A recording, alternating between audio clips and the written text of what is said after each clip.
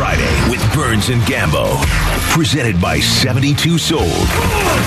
Arizona Sports, the local sports leader. All right, so the NFL's regular season wraps up on Sunday for the Cardinals. Thank God.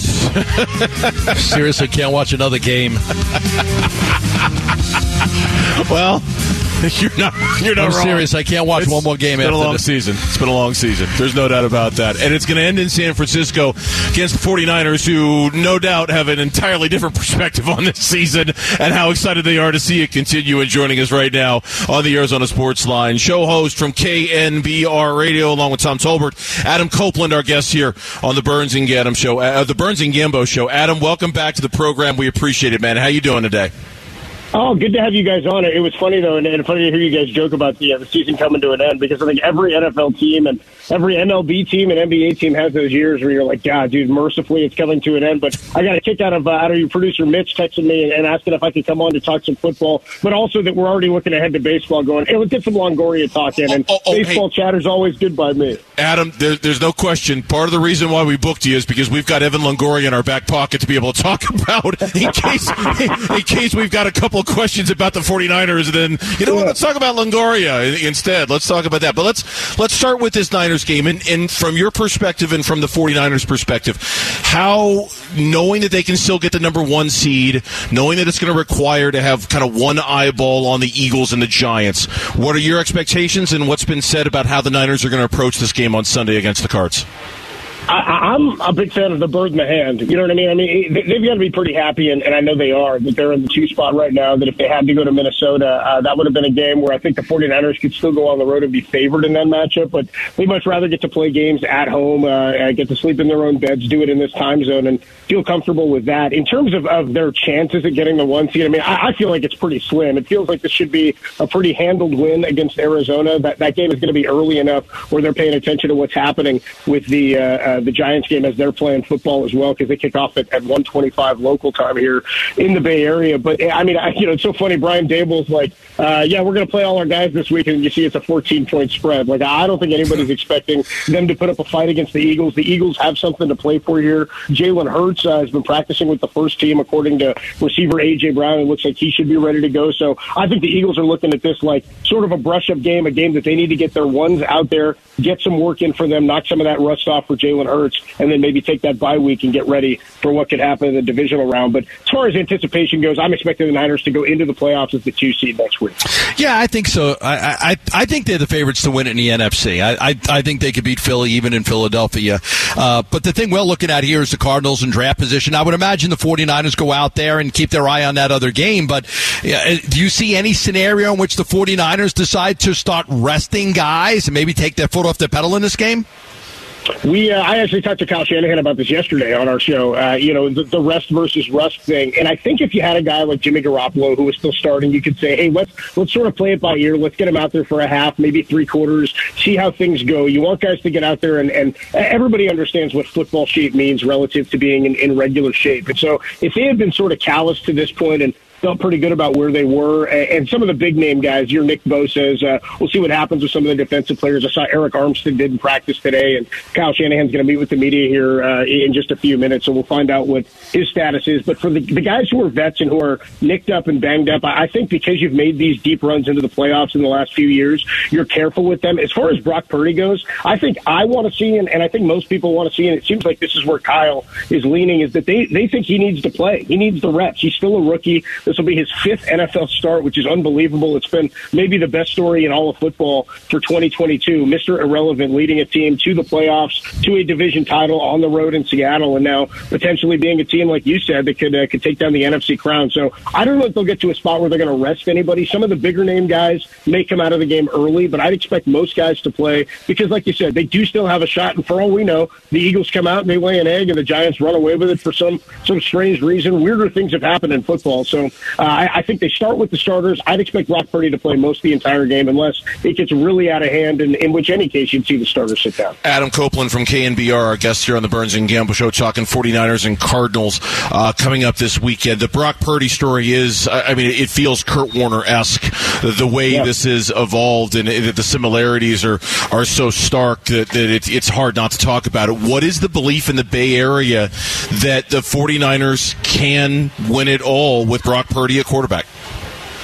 Well, it's funny. So I grew up here. I've been a Niner fan my whole life. My mom was a season ticket holder throughout the 80s and the 90s, and we had him when I was a kid. And I've never been a believer in going to Super Bowls and losing. And then come my lifetime, they've been to 3. They won in 94, and they've lost the last 2. And so you're from a fan base here, and you've got a fan base. Steve Young said it years ago when Colin Kaepernick went to the Super Bowl. It's a fan base that thinks it's okay to lose NFC championship games. It's not okay to lose Super Bowls. Well, now it's a fan base that's lost a couple, and there are expectations here. This is not an organization or a fan base that is used to going all the way and losing that Super Bowl matchup. And so for me, my belief is they're good enough to get there. What you're asking Brock Purdy to do, though, is something nobody has ever done before. I'm with you 100% on the Kurt Warner comparison, but it's more of a comparison based on what the achievement has been to this point, less so than it's about what their skill sets are. Because while Brock Purdy is a talented player, and I think he surprised a lot of us with some of his skill sets, he's working with some of the best offensive weapons in all of football. You'd be hard-pressed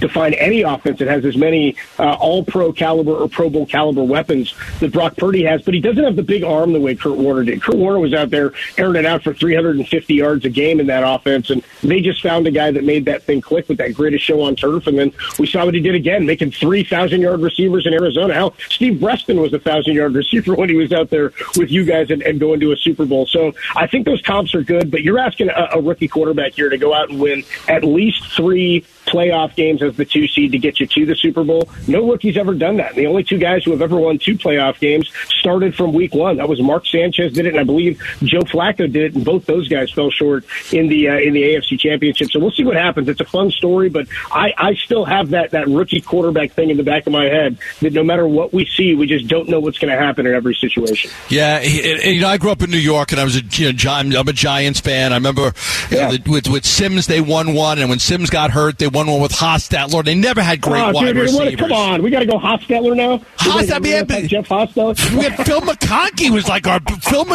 like our best receiver. We didn't have any receivers. Look, you could win with a great defense and a good running game, and I think San Francisco, I think that they could prove that. I think they get to the Super Bowl. I really do, because I think their defense is great, and I think they can run the football, and they've got those weapons. And we're adding McCaffrey, and now the game's changed now to where you throw the ball to the running back a hell of a lot more, which is kind of like a running play. So I think outside of the quarterback, I think they're more talented than these other teams with their ability to run the football, with their ability to play great defense.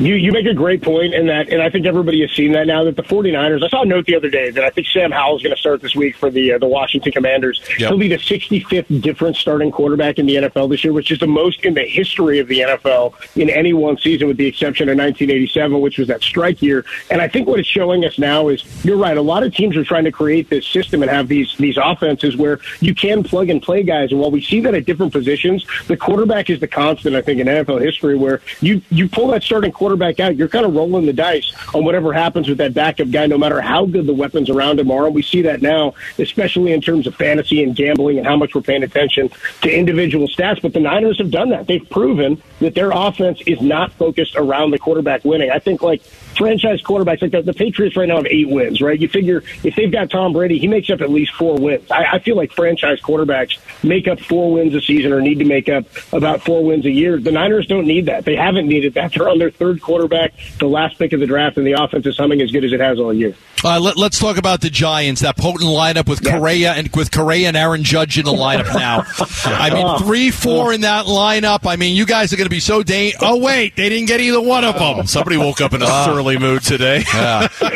Oh, man. Dude, it is so funny, because I'm like, that's my first and foremost. I told you I grew up in the Bay Area. The Giants are my absolute favorite thing in the world. I love baseball. I love San Francisco Giants baseball. So this was going to be kind of a new concept for Giants fans going back to 1993 when they made that, or 92 really, late 92 when they made the signing of Barry Bonds for the 93 season. So to miss out on Aaron Judge was heartbreaking for fans. But as a fan or as a fan base, I understood what Aaron Judge would have meant in terms of butts and seats and ticket sales and jersey sales. And I understand the business side of it. As a baseball guy, I thought Carlos Correa is the far better guy and the far better player to build around. He's younger. His bat plays to all fields. He's a Gold Glove caliber player. He can move to third base at some point if you need him to. Aaron Judge, a guy that big, at the back end of the contract, the years may not work out that well. But to your point, I guess it doesn't really matter what I think they didn't end up with either of them. So it has been a headache of an offseason for Giants fans for sure. Nobody, leave us with this. Adam Copeland from KNBR in the Bay Area there. Leave us with this about Evan Longoria. The press conference was held today. He signs the one-year deal. It had long been in the rumored mill that this was going to happen. It did. No one's expecting a lot, but tell us what we're getting in Evan Longoria. Well, here's the thing. You're not going to get the player that was, sort of on his way to a Hall of Fame caliber career. And he'll be on the ballot. I mean, this is a guy with 300-plus home runs at third base. This is a plus player for his generation. He's a really, really, really good guy. And I know fans, that doesn't mean a whole lot sometimes. You're looking for guys who are going to impact the team. In baseball, I feel like more than any other sport, you guys know, being around players and clubhouses, guys who are with each other every single day from February to October, sometimes through October, you need those clubhouse gel guys, glue guys. And for a Giants team that was big time in transition during the entire 5-year run that Longoria was here, he was an absolute constant in that sort of mindset. And you got to think about this. This is a guy who left his family in Tampa. He signed a 5-year or 6-year contract extension, thought he was going to finish his career as a Ray, and he gets traded across the country. He wasn't with his family for the last 5 years. I don't know if they'll be moving with him out to Arizona, but they were staying out in Tampa, so he was away from his family and was still having this positive impact. So this is the type of guy who, the spot the Diamondbacks are in, and I wholeheartedly believe that they are built right now as the third best team in the division. They've got good pitching. They've got good young athletic talent that started to make its debut last year. You've got established players that have been there for a while. You get a guy like that in a clubhouse that is in transition and ready to make that next step. He's the perfect type of veteran to have. Plus, he's a pro. I mean, a guy who doesn't need to play every day, who can DH, who hammers left-handed pitching. This is the guy that you want on a team that could be dangerous in the West, and I think is definitely a threat to make a wild card playoff push this year. Adam, we appreciate the time as always. Thank you for coming on. We'll welcome you back anytime, okay? Thanks, fellas. Thanks, Adam. Adam Copeland from KNBR, our guest here on the Burns and Gambo Show.